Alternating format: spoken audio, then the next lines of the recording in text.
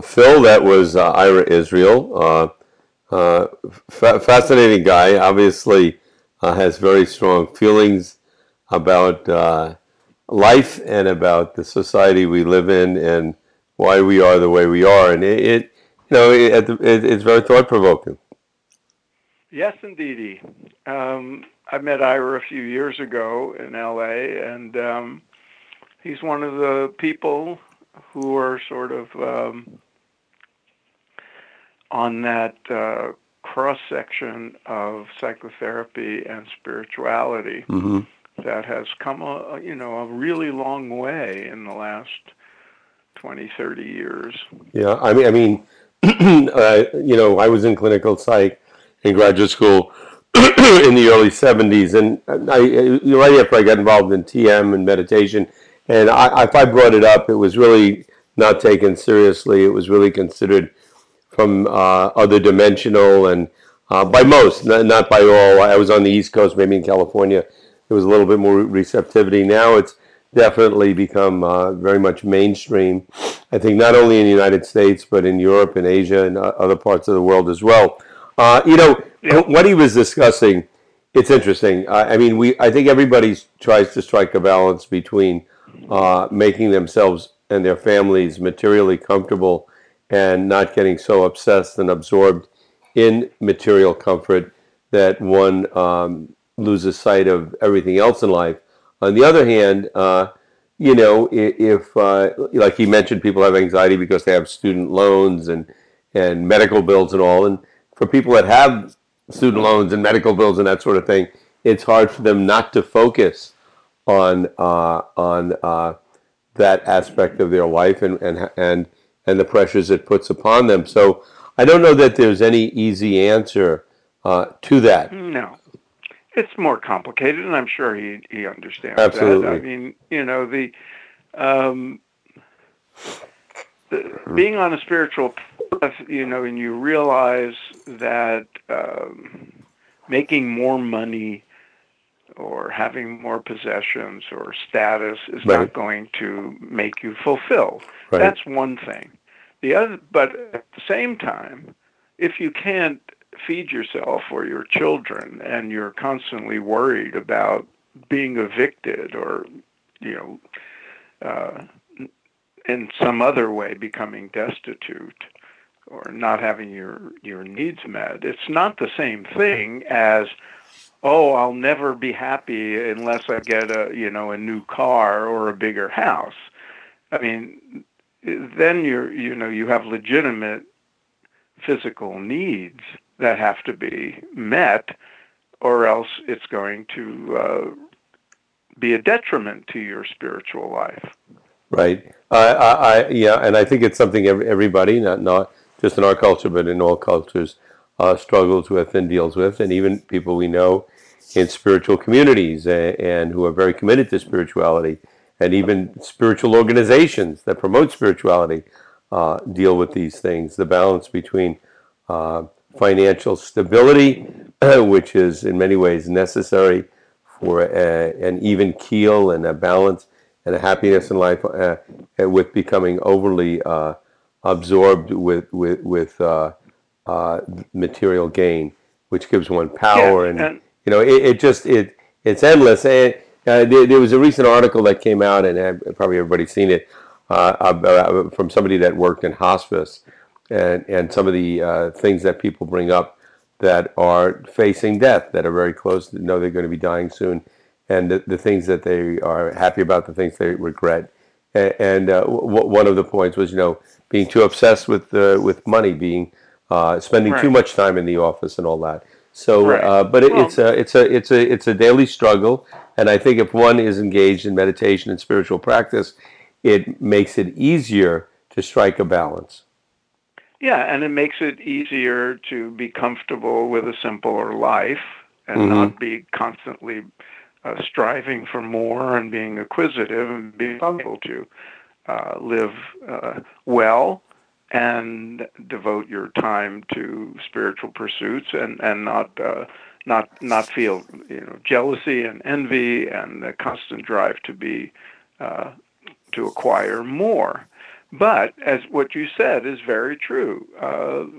We live in the real world, and if you look at the householder teachings, as opposed to the monastic teachings that come to us from the East, prosperity and being comfortable on a material level is considered a very important aspect of life and a blessing, because then you're anxiety free and can more easily put attention on your spiritual life. Right. But everybody deals with it. Let's finish this biography of one of the great spiritual teachers of our era, of Yogananda.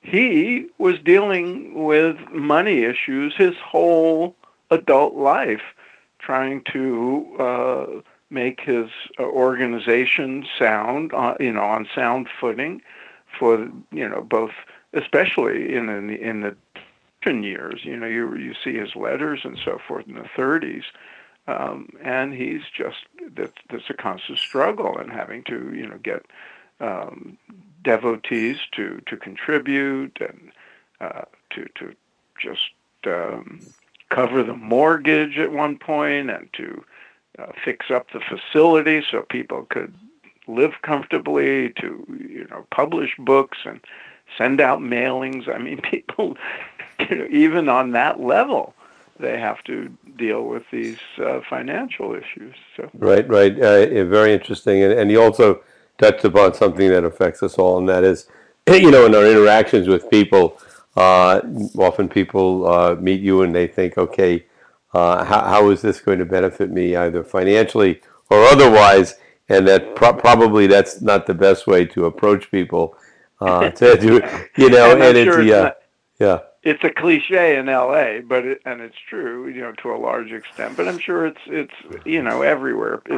People have an instrumental attitude toward sometimes to meeting new people. You see it at parties. It's a cliche. It's like, I'm in this nice conversation, and you realize, this person just realized I'm in no position to help him, so he's looking around the room. Right. No, I mean, I had David Gergen, advisor to several presidents. I had him as a professor, and he said, beware if you're in a party and you're talking to somebody and you're looking over your shoulder to see if somebody more important is walking in the room.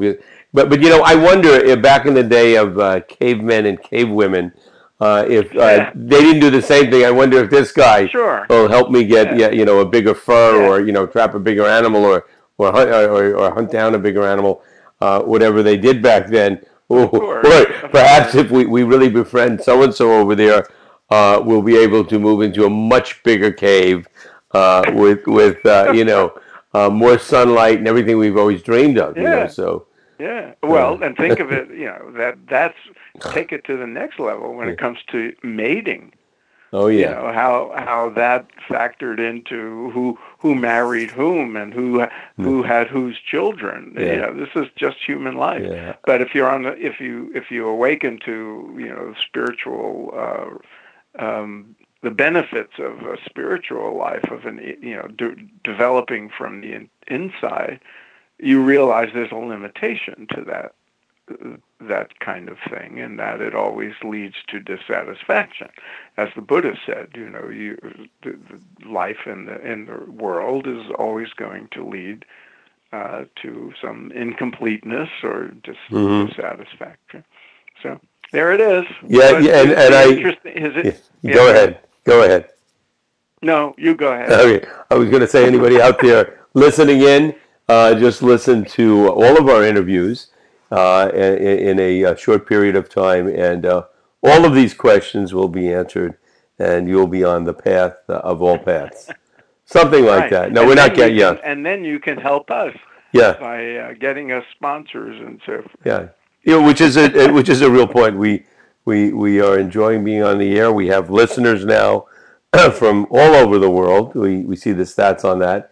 And we'd like to keep it going. But yeah, Phil and I have been really just focused on our spiritual pursuits, to the point where we have to figure out how we keep this going. So write in and give us that information. And tell your friends about Spirit Matters Talk, found at spiritmatterstalk.com. Always happy to bring you interviews focusing on contemporary spirituality, and we got a lot of great ones coming up. That's right. All To right, be announced. in the near Okay, future. Dennis. Next time, over and out. Bye.